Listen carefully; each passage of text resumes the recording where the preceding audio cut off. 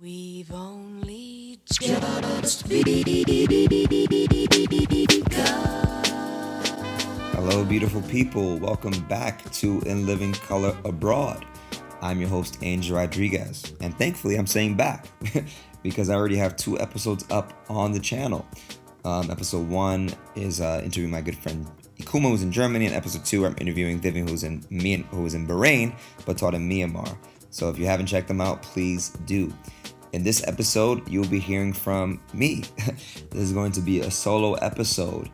I've had a few people tell me that they would be interested in knowing my story on how I got to Costa Rica and that whole process. And hopefully it'll be something that you would want to know about.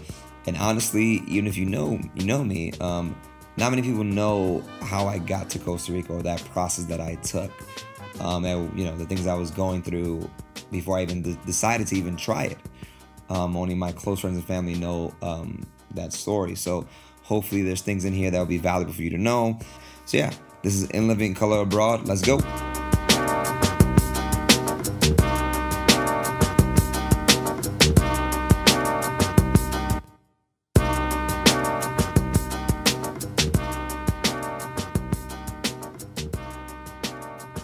So I think I can start with how I was feeling back at my old school in New York.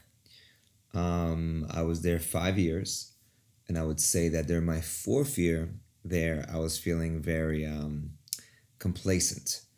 I felt that I wasn't growing, even though I received like the equivalent of a promotion there. I was a coach for another teacher, and I was getting paid a little bit more money, but I was feeling complacent at the job.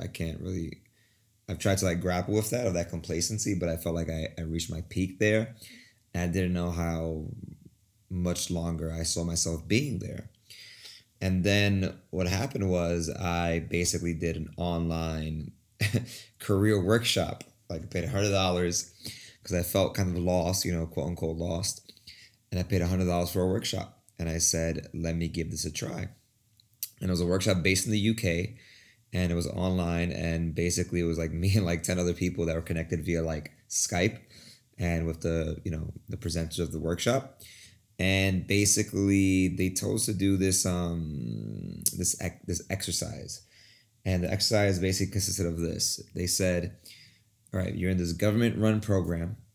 You have 2 years to do whatever you want. Year 1, it's all paid for, number 1. You get to travel wherever you want in year 1. That's year 1, wherever you want to travel is all paid for, go. Year 2 now, you have to do something with that money. Like, what are you going to do? So I was writing things down in year 1, I wrote all the places I want to travel to. And then year 2, though, I put also more traveling because, and I put in there maybe opening a hostel, but also doing some kind of work with like traveling, right? And after I did that exercise, I realized that traveling is something that I enjoy doing, not just to be on vacation, but it's something that I enjoy doing, period, right? Like I truly enjoy, anyone that knows me knows that I truly enjoy meeting people and talking to people. That's like one thing I really do enjoy, and I feel pretty comfortable in any space that I occupy. It wasn't always the case, but I feel it's the case now where I definitely feel comfortable in many different settings. And I think that's a skill as well. I think some people have it more naturally than others, but I think it's a skill that you definitely develop. And also, so I took the workshop, and then I'm like, okay, now what? But the one thing that stuck to me out in the workshop, and is something that I have told many people that know about my story about coming to Costa Rica, is that they mentioned something that happens to people when they think about things too much, that they develop analysis paralysis. So what that basically means is that you analyze a situation so much and you're in your head so much that you literally do nothing. You just become paralyzed. You do not take action because you've thought of so many different scenarios in your head that you just don't do anything. And I realized that I was like that. Like I think I still am in some aspects. But I had to at least acknowledge that and know what that was. And so basically, it was February, and I signed up for this international school ISS called International School Services, which is basically a agency for international education.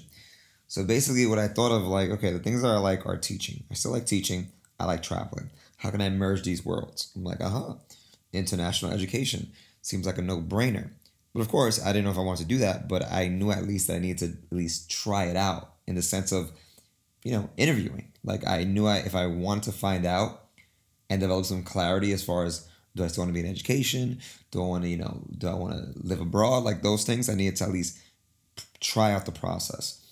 And so it's funny because there was a job fair in Atlanta in I believe January. And because I thought about it so long, I missed the deadline to sign up.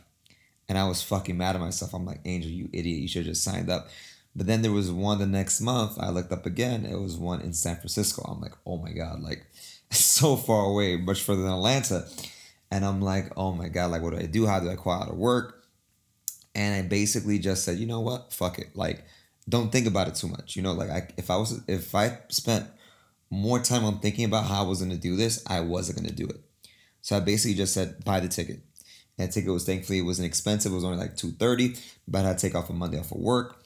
And again, I didn't think about it. I just did. And what I noticed that happens, I mean, I can't speak for everyone, but what I think what happens in the mind is when you take action, like that initiative at first, it's like a domino effect. Like I rebought the ticket, so I knew I was going. So if I was going, I need to at least now, get my act together. That meant revising my resume, sending my resume to some people to take a look at it, figuring out what they look for in international educators. What to say, how to sell yourself, all those things. Like, and that's what I ended up doing in the span of literally 2 weeks before I left. Like that's how quick that flight was. I mean, the time spent from buying the flight to when I left. And it was really surreal, like thinking about it now, like how quickly that happened, like literally the fucking drop of a dime, a snap of a finger, like how quickly that process came about. And next thing you know, I'm on a flight to San Francisco. And it's funny that it was San Francisco in some respects because that was actually my first ever traveling that I ever did was to San Francisco, like as an adult by myself, as an adult saying, okay, I could buy a ticket and go somewhere. San Francisco was the first place I went to with a couple of friends. And so it's kind of funny that that's where I had to go to get my international education. So I'm on that flight and, I'm thinking about shit. And, and at the same time I was, the process of going to San Francisco, I was listening to this man and I highly recommend this audiobook to everyone because honestly, if I don't want to say that it wasn't for this audiobook, but it played a significant role in like my decision to actually do this international abroad. So the book is called Can't Hurt Me by this badass motherfucker named David Goggins. And I suggest anybody look up his book on Amazon. He's been on like a fucking TV shows, whatever, like motivational speaker, Navy SEAL kind of guy.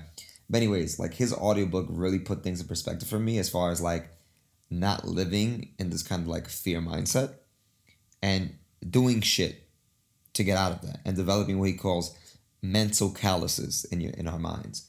But, you could just look him up and find that all for yourself. I'm not going to talk about the book. But, so I'm on this flight to San Francisco. I'm somewhat nervous. And most people know me. I'm kind of cheap. So I wasn't going to stay in the hotel. I consider myself frugal, not cheap. But I was, I stayed in a hostel. I'm used to staying in hostels. And it was only like $20 a night. And I got there like 11 o'clock at night, by the way. And the interview started at 7 a.m. So I'm like, oh my God, like I'm in San Francisco now. Like, what the fuck? I got to write my ass right to sleep, not in vacation mode. I packed the suit.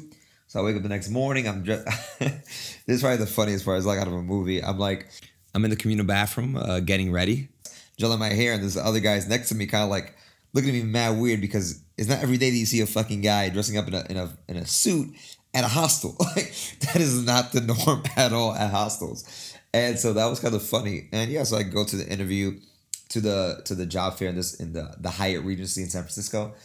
And this is this huge hotel, and it's obviously that's used for conferences. Kind of has that feel to it. And I go to this huge like conference area, and there were so many people there. I was like, wow, like hundreds and hundreds of people there trying to interview for international education, and it was pretty surreal. And I should also backtrack a little bit. I looked at the Excel file to see how many places had openings for schools and now for music.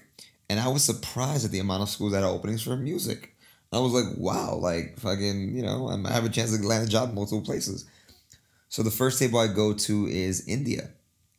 Mind you, I know nothing about India or even really had an intention of going to India in the first place, if I was to be frank. But I'm like, I gotta try to interview. I gotta see what it's about. So I signed for that interview. They signed me up for whatever, a time slot. That's the way it works, by the way, these job fairs. You go up to their table and you basically have like literally a 30-second conversation. And from there, they decide if they want to interview you. They call it the elevator speech, where it's like, you have 30 seconds to just tell them about yourself, and that's it. And from that point, they decide they want to interview you. Thankfully, everywhere I went, they wanted to interview me. The places that had openings, I gotta like that. No, I'm just playing. But so I go to India, they're like, all right, time slot, cool. So I go to other schools, and I had time slots in India, in Vietnam, one in Shenzhen, China, one in Beijing. And then this is where it kind of is funny how life happens sometimes.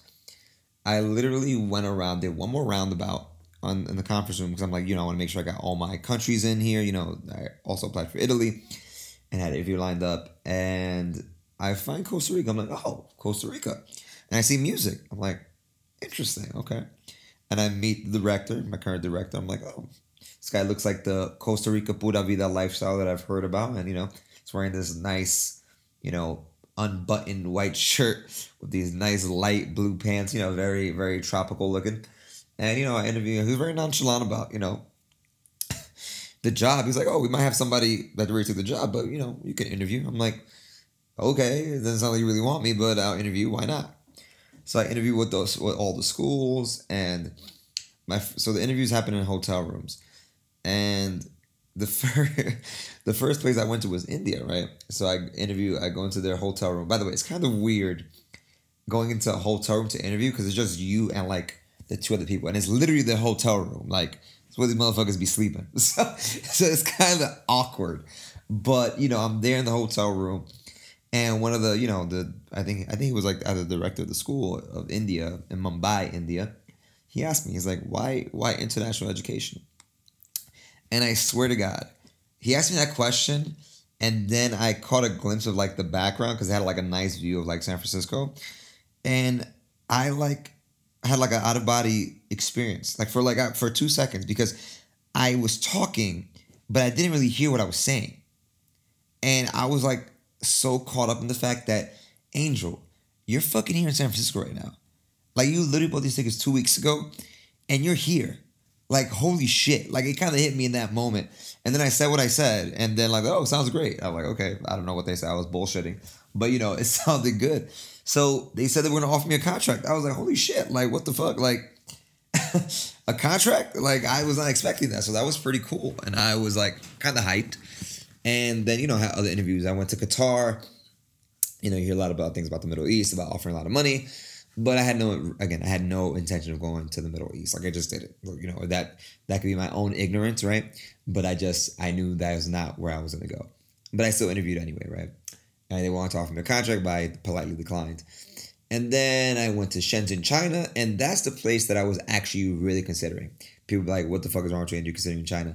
But, like, I thought about the things that I wanted as far as, okay, Angel, what are you looking for, right? And, like, a broad experience. So I'm like, oh, a new culture shock, obviously, right? Learning a new language. That's also, I'm like, it would be nice to be trilingual. And I'm like, oh, I can learn some Mandarin, whatever. And also, Shenzhen, China happens to be like a relatively young city, but like booming city in the sense of like, they have skyscrapers, there's like lots of people live there. And it's also like, I think like 10, 20 minutes away from Hong Kong. So I'm like, that sounds dope as fuck. Like, why? Who would say no to that, right? And when I saw the salary, I was like, oh, this is pretty shit. Like, salary was really bad. And, I was like, this does not seem like a good salary for me or something I'm willing to do, right? And they also said that they needed, but I was still considering it. Again, I was still considering it because I'm like, oh, I could do a big city. I'm from a big city, blah, blah, blah. But then they told me they needed a decision by Sunday. Mind you, this was Saturday that I interviewed. So I was kind of put off by the fact that they were like being pushy, that I'm about to like move my life to another across the world, and they want me to make that decision in a matter of a day. And I didn't like that. I really didn't like that. And so, interview with them, interview in Italy, that was cool.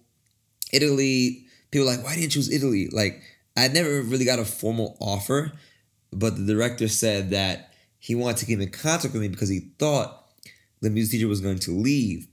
But also the position was for middle school, high school, and I actually don't like teaching those ages. Like I have experience with elementary, and I like elementary. I want to stay in that age group. So I wasn't that into it, But anyway, so now I have Costa Rica. So now I'm go to the other hotel room, interview with Costa Rica. I'm there as the principal for the high school, and then the director is there, right? We're talking about stuff, we're it's going pretty fine. And then the director says, my principal in the elementary school has someone in mind, but I think you're the person for the job. And I'm like, oh, that sounds nice.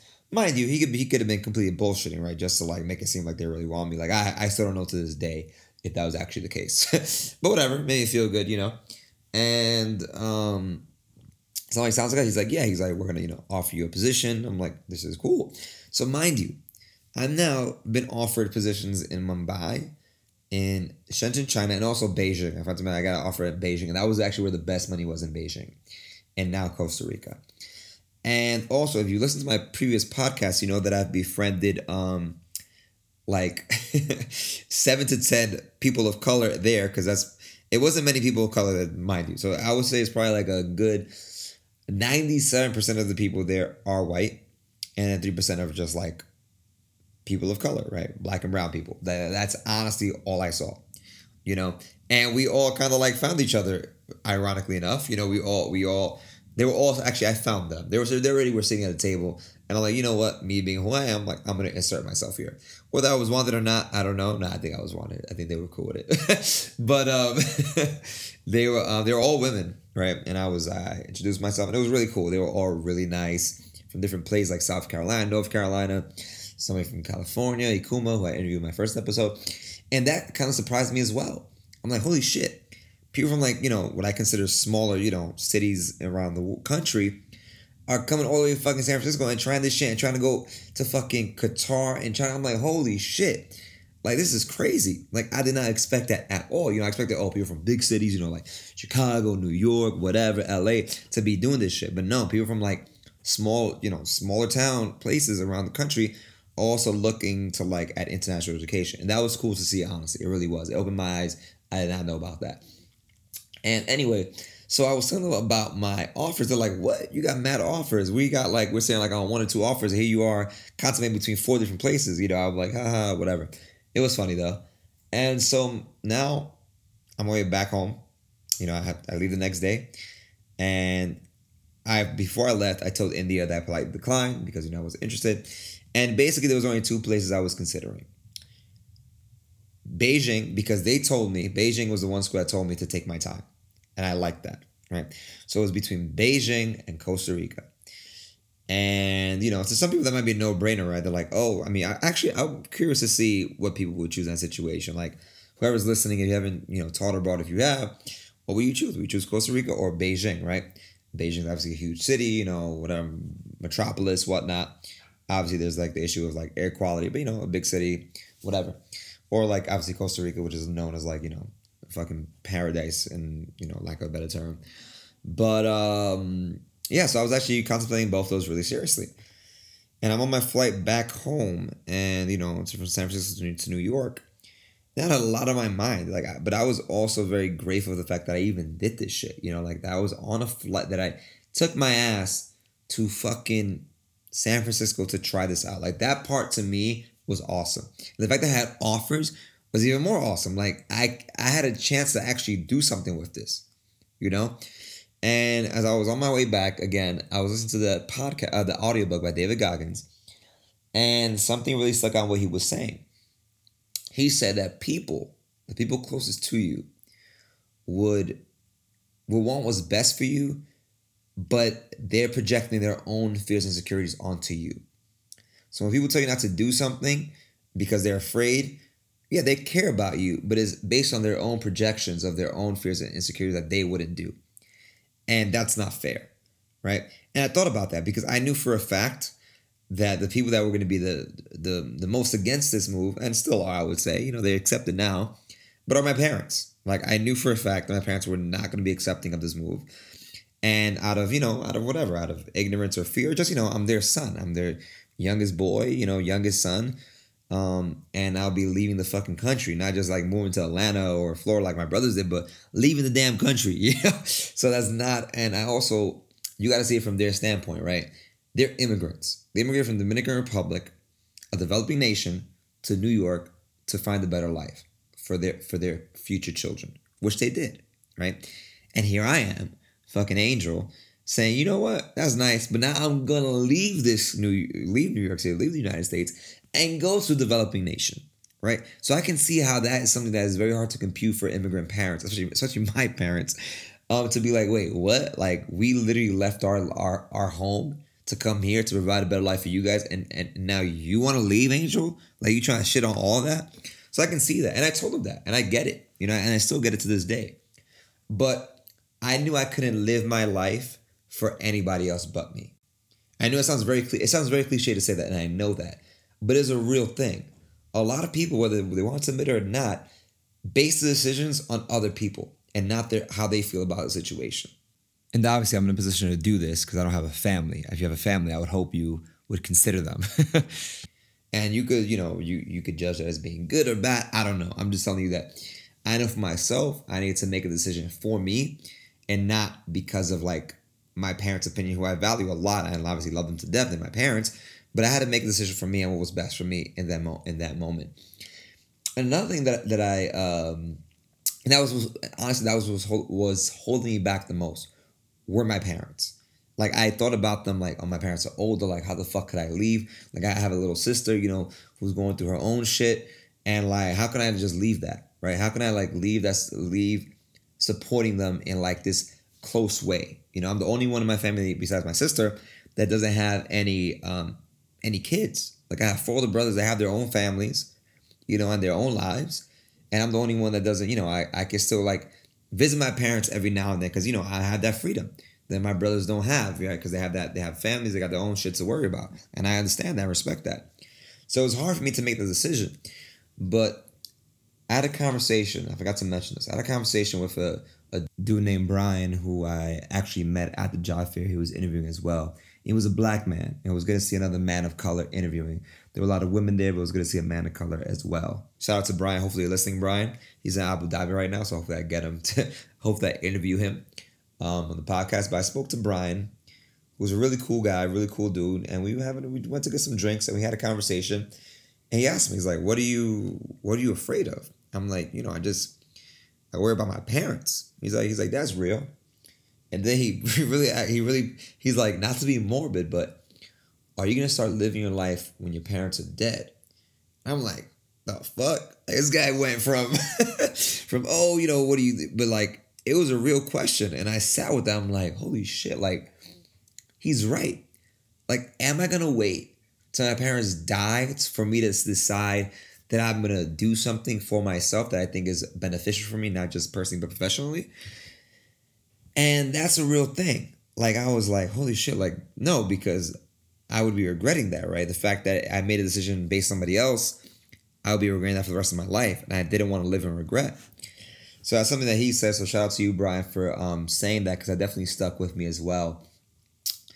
But I go back to New York and I had decisions to make. I spoke to so many people, my friends. Justin McClellan, who's my co-worker and I consider a brother now. Carlos Turnbull, another co-worker that turned into a brother. Those are two men and 2 family men that I will always be eternally grateful for their guidance. And they're just cool motherfuckers. And they know that they mean a lot to me. And hopefully, I mean, a lot to them, but I spoke to them a lot about the decision. And, they were like, Angel, you should go. Like, why not? He's like, you're young enough. You made a good amount of money here. You have money saved. You don't have any kids. Like, you don't have like those major responsibilities that will legit hold somebody back. So I'm like, yeah, it makes sense. But I was still undecided between the two countries. But then when I thought about it, I'm like, you know what? One, I know the language of Costa Rica.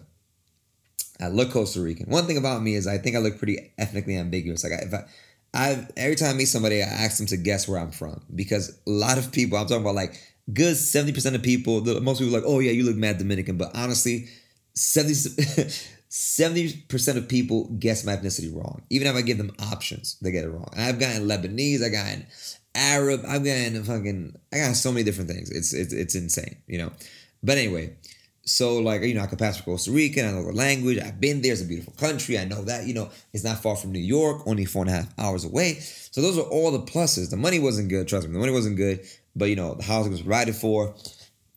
And yeah, and I'm like, Beijing, this seems very far away, China, restrictive country, like I don't know if I could vibe with that kind of shit. And I decided on Costa Rica. And it didn't hit me that I signed Costa Rica until probably like the last month that I was there in New York. And let me tell you something about that last month in New York. That last month in New York had to be the most grateful I've ever been in my life for like people around me. Like I was shown so much love by so many people. And I saw so many people that I have not seen in ages came out of the woodworks. Not even came out, and I'm not trying to say that like derogatory speaking out of the woodworks. Like I was running into people coincidentally. And that was mind-boggling to me. I was running into people coincidentally that I have not seen in ages. For example, a cousin of mine, I've not seen in 15 years, ran into him randomly. Then I reconnected with my, a best friend that was my best friend that we had a falling out, but reconnected with her after 7 years of not knowing about each other's lives or what we've been doing because we weren't on social media, following each other on social media.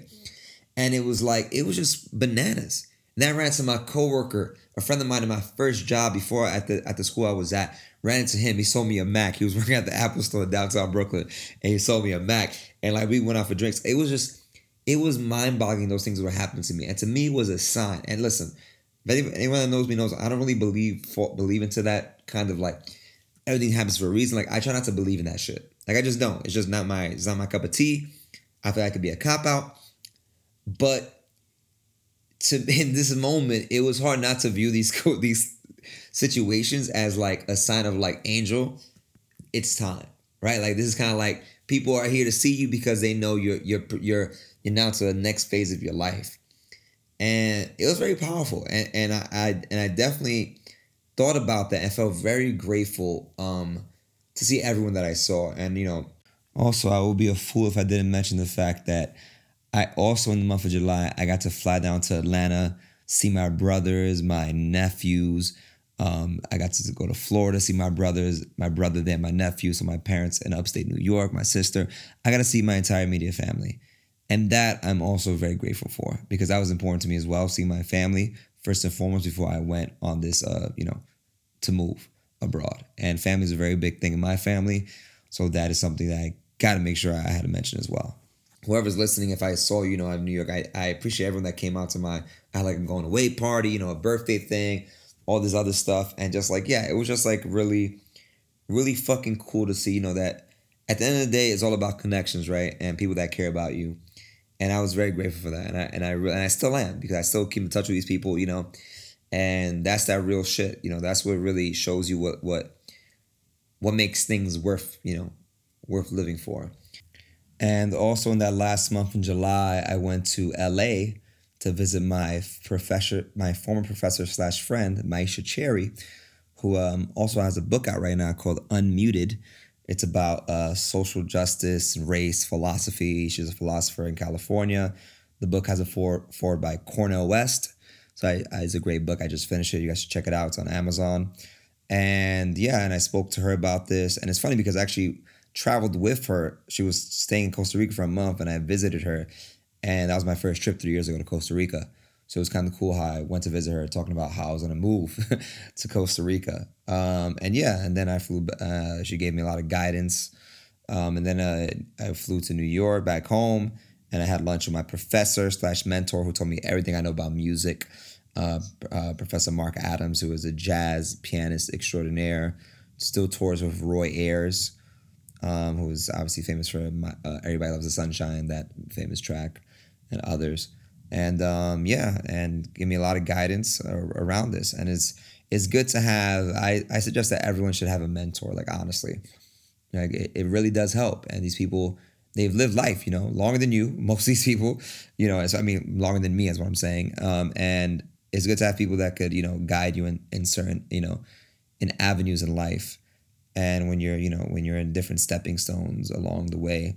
And I'm eternally grateful for all the advice that everyone has given me, whether, a friend, family, whatever. And that last month was definitely an amazing time. Because I was going through a lot, obviously, moving. So it was really cool seeing so many of people that cared about me, show me love and all that stuff. And people that didn't show me love through, social media, like saying, this is an amazing thing. You got a lot of guts to do this and, and all that stuff. And that's also a reason why I did this podcast as well, honestly. I want people to not be inspired by me necessarily, but to feel like the shit is possible. Like you don't see it often. Again, people of color living abroad, like it's not something you see readily. And I want to shed light on that because there's obviously people doing it. Not just me, obviously, there's a lot more other people besides me that are doing this. And in other places that might be more challenging, like you've heard, from people, Ikuma who's in Germany, my friend who's in, Myanmar and China, Qatar and Abu Dhabi, all these places around the world. And they're doing their shit. They're rocking it out. They're really doing their shit and holding their own. And that's important, I think, to recognize, right? And I hope you enjoyed this episode. It's good for, honestly, if it's not good for you, it's good for me because I'm able to like reflect on a lot of things that are like, because I do journal, but I haven't journaled as of late because I've used this podcast as like a way of journaling in some sense. And this is a good slide for me to reflect, and hopefully you guys find some things in here that you can relate to whether you travel abroad or not, And again, hopefully this is something that you enjoy and keep listening to. And much love. Next week I will have hopefully my good friend Margot, who's living in Qatar, and hopefully we'll interview her. She's doing her thing out there. But this is In Living Color Abroad. Peace out.